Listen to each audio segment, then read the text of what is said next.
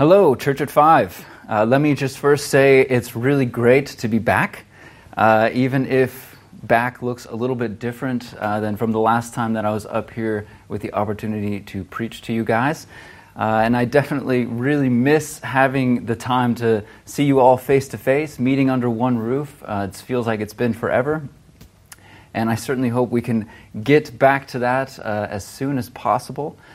But that said, I also want to just kind of emphasize that I'm incredibly grateful that even in this time, even with all of this that's going on, we're still able to meet, so to say, and be doing church together as a community. So even if it's a bit unconventional, I'm glad that you're here with us today, joining us to be doing church together.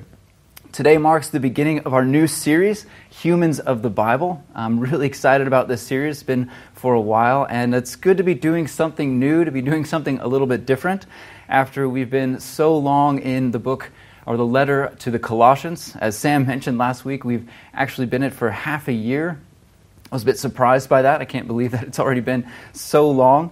And I just want to give a special thanks to Sam for kind of bringing us in, so to say, to the end and kind of finishing off that series, and I think finishing it off really strong and diving in a little extra deep for such a small book.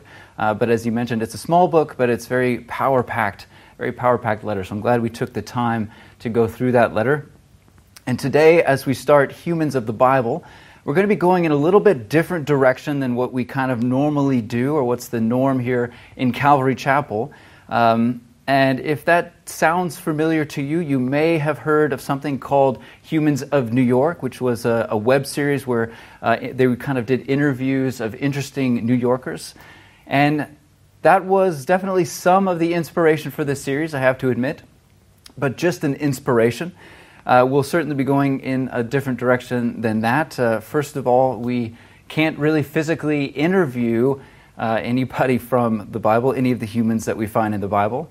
And second, because we cannot talk about humanity or about the Bible or anything in creation without bringing God into the story. Because He is the author of all things. So we have to bring Him into the story as well. And when we read through the narratives of the humans of the Bible, we're going to be reminded, and we're going to see a lot of the beauty of God's creation and His grace and His love and His mercy that He shows us in our humanity. God uses simple human beings to do extraordinary things all throughout the Bible from beginning to end. But even, as we'll see, even when humans mess up, even when they do horrible things or horrendous things, God still finds a way to build His purposes for our redemption, even through their failings and failures and even wickedness at times. His authorship and sovereignty is seen in every human story, from the very beginning that we see in Scripture to our stories today. His authorship and sovereignty reigns true in every human story. And as we go into this series, I do want you to know that we're not going to be able to unpack every aspect of every individual that we look at in this series. It's just not going to be the goal that we have here in this series. So I know there's going to be times, why didn't you mention this? Why didn't you say this? There's kind of a goal, a rhythm that we're trying to keep here. And we're not trying to have this kind of complete character study or of each individual that we choose, each human that we choose to look at. Rather, we want to kind of take cross-sections of their life, try to understand the circumstances that surround their narrative in the Bible, and pull from their story something that God is trying to show us in our humanity in connection with His divinity. It always comes back to God. God is always involved in the stories, and we're going to see that. And I hope that as we do that, each week we'll always leave with some kind of application, but also a demonstration, as we look through the text, that the Bible is not the experiences of fictional characters, but real human beings that lived and breathed as we do today. I really believe that it can be really helpful, actually, when we're reading Scripture. And I hope that you take this with you beyond this series. When we're reading the stories, that we're aware that they were actual real people. They had their favorite foods. They had the days that they had just great days, the days in the sun like we're having today, and the bad days. They had days of great joy and pleasure and moments of sadness and depression and anger and frustration. They had people in their lives that loved them and that they loved in return, and they had people that really annoyed them and they couldn't stand. And they had jobs and daily lives and families. When we look at humans of the Bible, rather than simply characters of a narrative, of some story, we're forced to bring their stories closer to our own and to look into the mirror that is found in each and every one of their stories that always reflects God's truth back onto ourselves. That truth that is always revealing to us that we are in great need of saving as humans. And the only way that we are saved is by God through Christ Jesus. This is the story of humans of the Bible. And this is what we'll be looking at. So there is the introduction to the series. You're welcome. So now, without further ado, let's go ahead and get to our first human of the Bible that we'll be looking at in the series. And well, really, the first human, actually, literally the first human. Today we're going to be starting with Adam. And to be perfectly honest, just as a side note here, since I first started, had the idea of this series and kind of was going through what I could do, I really had no idea where to start. And I was actually, up to last week, I still had no idea what to do. I don't know if you know this, but there's quite a lot of options. In fact, I don't know if you know, but there are 3,237 different people named in the Bible. Yes, I just knew that fact. No, I had to look it up. But yes, many of those names are just names in a list. I can hear you already. But there are still hundreds, maybe thousands of human stories that we can look at. So where do we begin? In hindsight, Adam is kind of the obvious choice. I see that now. But I do want to give a shout out to Antonia, who last week when I brought this to my Church at 5 leaders team, I was like, I don't know where to start. And she was like, why don't you start with Adam, the very beginning. She didn't say it quite so condescending, but it made me very grateful. I have a good team, and that humbles me at times. So yeah, Adam, that's the obvious place to start when we're looking at the beginning of a series and looking at humans of the Bible. Adam's story in itself begins a little different than most. In fact, it's pretty one of a kind when it comes to human beginnings. If we read Genesis 2:7 that we looked at already, then the Lord God formed a man from the dust of the ground and breathed into his nostrils the breath of life, and the man became a living being.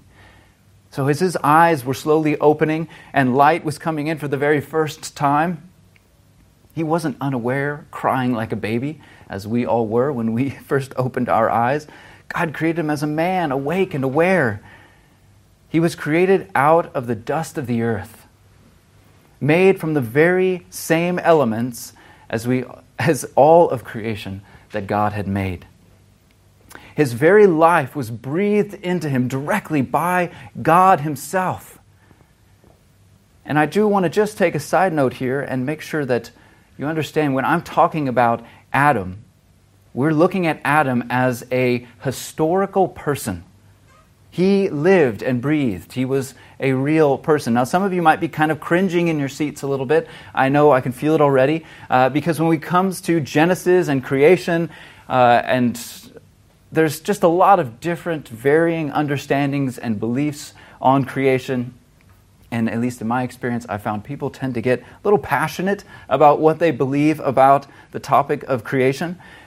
So just as a side note, but I think something that's very important for you to understand is that Adam was a real historical person. He's not just a metaphor in Scripture for mankind, but was a real person. And especially when we look at Genesis 2 and 3, we see a historical accounting of what took place in the garden just before and as sin entered the world through Adam and Eve in their disobedience. So I want to be clear, when I'm making the statement that Adam and Eve are or were historical people who really lived, we're not actually making any claims about the how of creation. Those are two different topics, so you can relax. Don't need to cringe too much in your seat there. In fact, we're not going to focus so much on the how of creation today. In fact, we're going to be focused on the why. Because, in my opinion, that's so much more important and ultimately so much more fascinating and relevant for us today, and what God chose to reveal to us. Although He chose not to reveal all the details of the how, He did tell us a lot about the why. So we're looking at the creation of man, God's purpose for man, and the fall of man in the garden through Adam. As the best, or at least to the best of our ability, we're going to try to maintain this perspective that Adam might have had, and what his story tells us about our own and our relationship with God, even to today. The story has started pretty well, right? He's created. God breathed life into him. God had created all things, and then God created a man, and then God said, "It is good. It is good." I love that it is good. And we talk about good, I think, way too much. We say things are good way too often, and we miss what is really being said here. It's not, God is not taking quality control. Just, okay, Adam, all the 10 toes, 10 fingers, good, check. He's not checking off a list when He says it is good. It is a statement of pleasure. God was pleased with what He had made, and He was pleased to share it with the pinnacle of His handiwork, mankind. Genesis 2, 8 through 9 really kind of shows us that image. Now the Lord God had planted a garden in the east, in Eden, and there He put the man He had formed. The Lord God made all kinds of trees grow out of the ground, trees that were pleasing to the eye and good for food. In the middle of the garden were the tree of life and the tree of the knowledge of good and evil. So interesting kind of side note or thought, God formed Adam first, so we know that he's kind of experiencing this, just him and God in the beginning, and He made him this beautiful, amazing garden that he could enjoy with him. Let me just let that sink in for a minute. God created this great, wonderful place, more beautiful than anything we can imagine, more beautiful than anything we've seen, and I've seen some beautiful places on earth today, but it would pale in comparison to what that garden would have looked like, and he got to just enjoy it with God. And we're not told how much time had passed before Eve came, and this is purely my speculation and opinion. You can read the text how you would like to in that sense, because it's not very clear. But I get the sense that actually a lot of time may have passed before Eve came into the picture. And it could have been even potentially years that God spent with Adam in the garden before Eve was created. We don't know, but either way, a beautiful image. And this brings us to our first purpose of mankind. When God created it, this is in the purity of creation, before the fall, before things fell down and got messed up through the sin that was brought into the world by Adam. We see this purpose of pleasure and enjoyment, to just enjoy things, to enjoy a beautiful day, to enjoy the presence of God, to enjoy. That's a cool thing that we see right there in the garden. Things were good in the garden. Again, more beautiful than we could possibly fathom. More food than could be eaten, and there were peace with all the animals. The animals weren't eating each other. It wasn't dangerous to hang out with the animals. It's just this big, beautiful place, this kind of giant outdoor playground that Adam got to enjoy with God. And God decided to make man in His own image so that we would be creatures capable of perceiving and enjoying the good things that He had made, so that we can enjoy them with Him. The animals aren't capable of enjoyment, that the enjoyment and perceiving the joy and the pleasure that we are. That's a part of our image of God that we have. I think about this idea of gazing at a beautiful piece of artwork. If you go into like a museum, or just if you've ever seen a piece of art that really speaks to you, you have that moment, you're just like, whoa. You kind of have to sit down for a minute and just take it in. Imagine this big, wonderful, the most beautiful piece of art you can think of.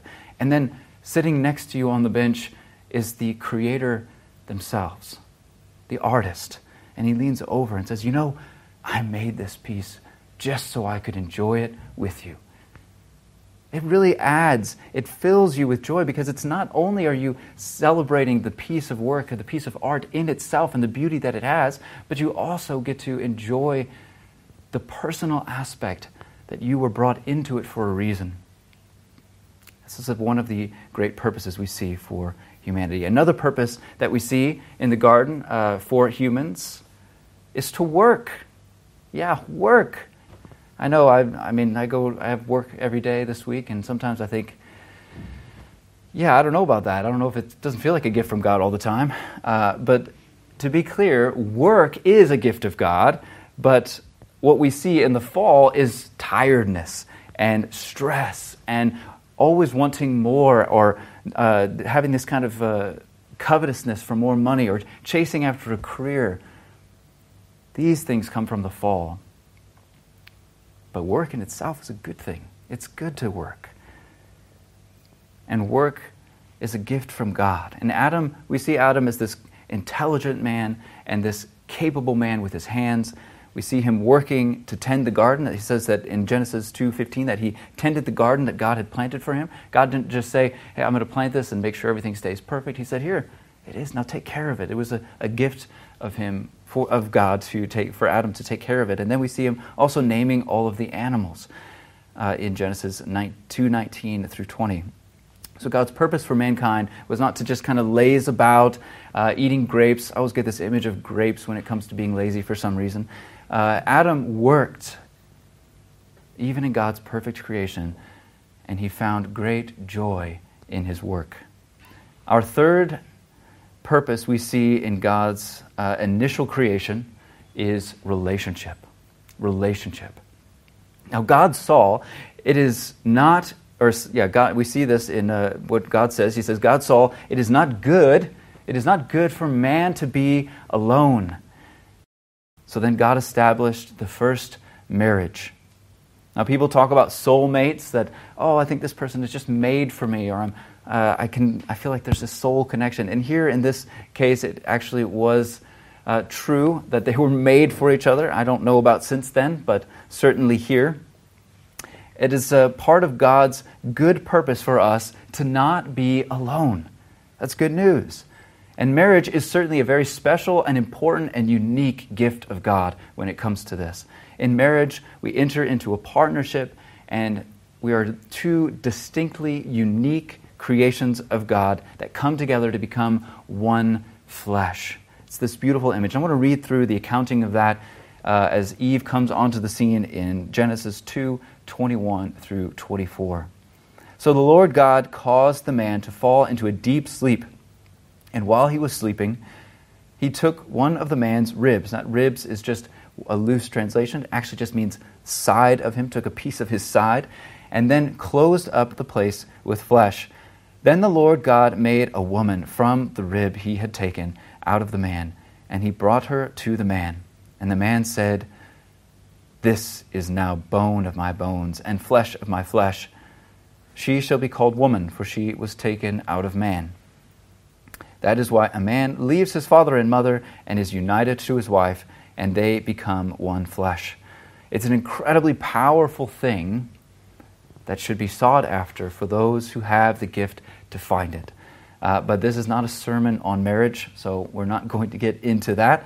Quick side note, though, as Eve has now come into the picture, Eve actually means mother of all the living. And if you didn't know, today is Mother's Day. So if you haven't contacted your mom yet, it's not too late. So make sure you do that. And for me, Mom, if you're watching, happy Mother's Day. I love you. Moving on. So I also want to note that it's not good for any of us to be alone in God's plan and His purpose, even if you're not married. And I think it's an interesting thing, or a powerful statement, that when Jesus uses marriage as an image or an example for describing the church between Himself and the body of Christ. I believe that there's this message that as Christians today, we're not meant to do life alone, to live alone, to stand alone. It's not good for man to be alone. It's not good for us to be alone. Being a part of, and if that means just being a part of a local church community, it's not just a good idea to do that. It's not just convenient for you. It's a vital part of spiritual growth and personal growth. It's not good for us to be alone, and we don't need to be. God, in His good purpose for us, wants us to belong to a body of believers, and for those who find it, to be united to one person in marriage. So, we see the purpose of being united together, especially in marriage, in God's original design for creation. And lastly, the greatest purpose for humanity is that we are created for communion with God. All of God's, you're thinking, wow, he hasn't talked about communion with God. I was getting there. We're building to it. It's the all-encompassing one. All of God's gifts that we've seen and all that we see from Him from the beginning of creation, we're all about experiencing communion with Him. Humans were created to be brought into perfect unity with the Trinity. God said in Genesis, we see in Genesis 1:26, He says, "Let us make mankind in our image." This kind of quick drop of the Trinity, I feel, right there in the text. God in Himself, and that is the perfect expression of love. That's what we see in the Trinity. We don't have time to get into the Trinity today, but we see the perfect expression of love. And the point that, or the important thing to note from that, is that He didn't need anything else. He didn't need us to make Him complete. He didn't create mankind because He was lonely and needed a friend. We're not God's Wilson, his ball that He can just kind of have someone to talk to so He's not alone. That's not what it's about. In God's perfect creation, He created us to be an extension and to be brought into that perfect unity of love. And in God's perfect creation, the purpose of communion with mankind, He also gave Adam and Eve free will. Because you cannot have love and relationship without choice. God didn't want robots. He wanted a relationship. God wants to experience and enjoy the pleasures of His creation along with His creations. So Adam and Eve had a choice to trust God, to obey Him, or to reject His truth. Genesis 2:16 through 17. "And the Lord God commanded the man," this is an interesting note, that actually the man is the one who gets the command from God, and then he passes it on to Eve later. So He commanded the man, "You are free to eat from any tree in the garden," a lot of freedom, "but you must not eat from the tree of the knowledge of good and evil, for when you eat from it, you will certainly die." Spoiler alert, they eat the fruit, if you didn't know. Keeping in line with Adam's perspective here, I want you to take a look at the transition as things kind of move. They move really quick now. After that moment that they eat the fruit, we don't have time to get into the full depth of all that we can look at in that temptation itself. I want to look at this transition that happens, especially in line with their reaction to it.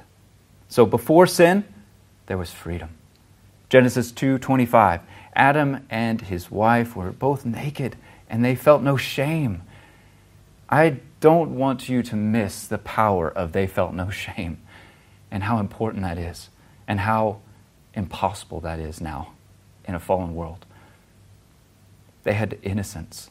They had no guilt complex, something that many people say that all humans suffer from at one level or another. They had no shame, no regret, no worries, no fears, no doubts. Whew. Can you imagine?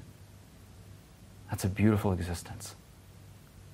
Then sin came in by way of a redirecting of their desire. Adam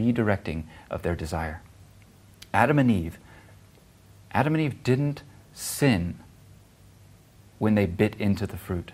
It wasn't the moment their teeth sank in. They sinned when they looked at the fruit and decided in their hearts it was good. They decided in their hearts it was good. Genesis 3:6. When the woman saw that the fruit of the tree was good for food and pleasing to the eye and also desirable for gaining wisdom, she took some and ate it. She also gave some to her husband who was with her, and he ate it. Disobeying God's command, choosing to not trust His word, and rejecting His truth looked good to them. This is the root of all sin. To choose creation over the Creator, to reject the truth of God, to say, I hear what you're saying, God, but I think I know better. I think I know better than you. As is so often the case, the temptation lures us in, and the moment we decide it is good, when that choice leads to an action, we have already sinned the moment we decided to do it. The following actions, when we actually bite in, when our teeth sink into that fruit, that's when our eyes are open to the truth of our sin in our heart. And that's where we see immediately the change, where guilt and shame come into play. After sin enters their hearts, and by connection all of humanity's, the weight of sin follows, the weight of sin. Genesis 3:7, then the eyes of both of them were opened, and they realized they were naked. So they sewed fig leaves together and made coverings for themselves. Now, I want to be clear. You can argue with me about this maybe another time. Give me a call. I don't think that they were unaware that they were naked. I mean, as in they were aware of the state of their being at any given moment. But they became aware of the sin that was now in their hearts. And that brought the weight of sin, which makes us shame, or brings shame on us. And what does Adam do? The very moment sin enters his heart, enters the world, enters humanity, he creates religion. We see this perfect expression of religion in the fig leaves. It's a man's feeble attempt to cover his sin, to cover himself up, to hide his shame in his own strength and by his own abilities. Those fig leaves seemed pretty foolish, though, when they were brought into the real presence and power of God. Genesis 3:8. Then the man and his wife heard the sound of the Lord.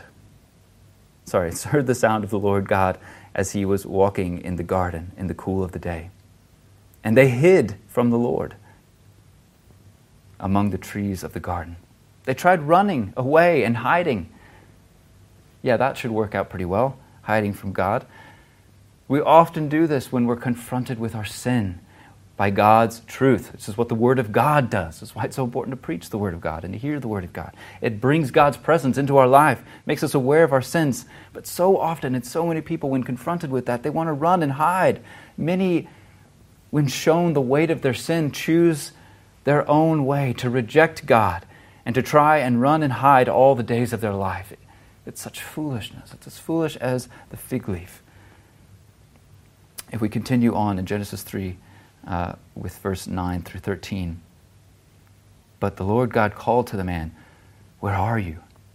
He answered, "I heard you in the garden, and I was afraid because I was naked, so I hid." And he said, "Who told you that you were naked? Have you eaten from the tree that I commanded you not to eat from?" The man said, "The woman you put here with me, she gave me some fruit from the tree, and I ate it." Then the Lord said to the woman, "What is this you have done?" The woman said, "The serpent deceived me, and I ate it." When God asked, "Did you disobey? Did you eat the fruit I told you not to?" Is God genuinely curious whether or not they did? He's like, "Well, that's weird that they know that. How'd that happen?" No. He knows what's going on. And I believe, this may be speculation, but I believe he was creating an opportunity and maybe showing us a foreshadowing of the first act of repentance. I often wonder what would have happened, what would it have looked like if Adam had immediately said, "Yes, I did, and I'm sorry, God. I shouldn't have done that. I don't know what I was thinking. I sinned. No one else's fault. I sinned against you." We'll never know what would have happened. Instead of repentance, we get the blame game. And who are they really blaming the whole time? God. It's your fault, God. And we still hear that today. Nothing has changed since the very first sin. It's the woman you gave me. It's the serpent. You made the serpent. It's your fault. Immediately want to pass the buck on to someone else. And Adam and Eve, whether we like it or not, are our representatives. They represent all of humanity. If you think, I wouldn't have done it, I would have done better, let's take a closer look at our own hearts and the own sins we've committed. Through Adam and Eve and their disobedience as God's choice for the representation for humanity, in their disobedience to God and sin, death and sin and the fall came into being. The world you and I are born into. We know this to be true because everyone dies, right? We know this to be true because we don't have to teach children to be evil. We know this to be true because we all have had those experiences, especially those of us who belong to God. We've all had that experience of having our eyes opened to our nakedness. We became aware that we are sinners and we need help. After being kicked out of the garden, Adam saw firsthand the result of the sin that he had brought into the world through his own sons, which became the first murder in human history. And Adam lived 930 years, pretty long life, at least after the garden. We don't know how long he lived in the garden. And then he died, returned to the dust from which he came. But as soon as sin entered the world, so did the plan of redemption. And there's a sign given here at the very end of chapter 3. Genesis 3:21. A sign of the coming promise of hope. The Lord God made garments of skin for Adam and his wife and clothed them. From here on, the Bible is the story of God's redemption plan to bring us back into relationship with Him. They felt their nakedness, which was really a revealing of the sin that had come into their hearts when they chose to reject God's truth. They tried to cover it up with fig leaves, with religion, and they tried running and hiding and rejecting God. But to cover sin, a sacrifice had to be made. God's sacrifice of the animal to cover their bodies and their nakedness was a foreshadowing of the sacrifices that would be required later through the Mosaic law, and ultimately, of course, the sacrifice that would end all sacrifices and bring us into perfect unity again with God when Jesus Christ would come and lay down His life, not to hide sin, not to cover up sin, but to free us from it by taking the sin on Himself through His death. 1 Corinthians 15:22 says, "For as in Adam all die, so in Christ all will be made alive." Jesus is the second Adam, the last Adam. He is and has completed the work of bringing us back into right standing with God. And I want to close you by reading Genesis 3:9 again, just as an encouragement for you to take home with you in all of this. Genesis 3:9, "But the Lord God called to man, 'Where are you?'" This is a hope I feel when I read this. When man sinned, it was not he who decided to change his life, to do the right thing. He tried to cover his sin, to hide his sin, to run from God. Ultimately, though, it was God who sought him when he sinned. God sought him out. You and I are born into sin, completely without hope. And when the Bible talks about the death that entered into humanity through Adam, it's also referring to a spiritual blindness. The Bible in the New Testament talks about that we are dead in our trespasses. We don't even see them sometimes. We're unable to repent in ourselves and in our own strength. And we're certainly not able to hide them or remove them from ourselves. We will fail at that, but He won't. And He is the one who seeks after you. Let's pray. Father, we thank You so much for Your perfect plan of creation. Lord, that you want us to enjoy life. You want us to find pleasure in things, and you want us to have good work. You want us to have relationship with one another, and you want us ultimately in all of these things to have relationship with you. That was broken through Adam's sin, but through Christ it is being restored as we choose to follow him and surrender our lives to him as you call on us. Father, I pray that you would give us hope in all of the sins that we're maybe dealing with today, and all of the things that we're struggling with now, to know that you are seeking us out, and we don't need to sow fig leaves. We don't need to hide. We can just come to you and repent, and you are faithful and just to forgive us. In Jesus' name, amen. So just a couple quick reminders before we do our blessing for today. I just wanted to encourage you, if you haven't yet, please subscribe. Subscribe to the CCF YouTube channel. It's a great way to make sure you're getting all the updates, knowing what's going on, as I feel like it's changing all the time. We want you to be up to date, and also all of the sermons that will be uploaded. So if you haven't subscribed, subscribe. Make sure that you're getting the notifications so you know what's going on and the latest sermon to be listening to.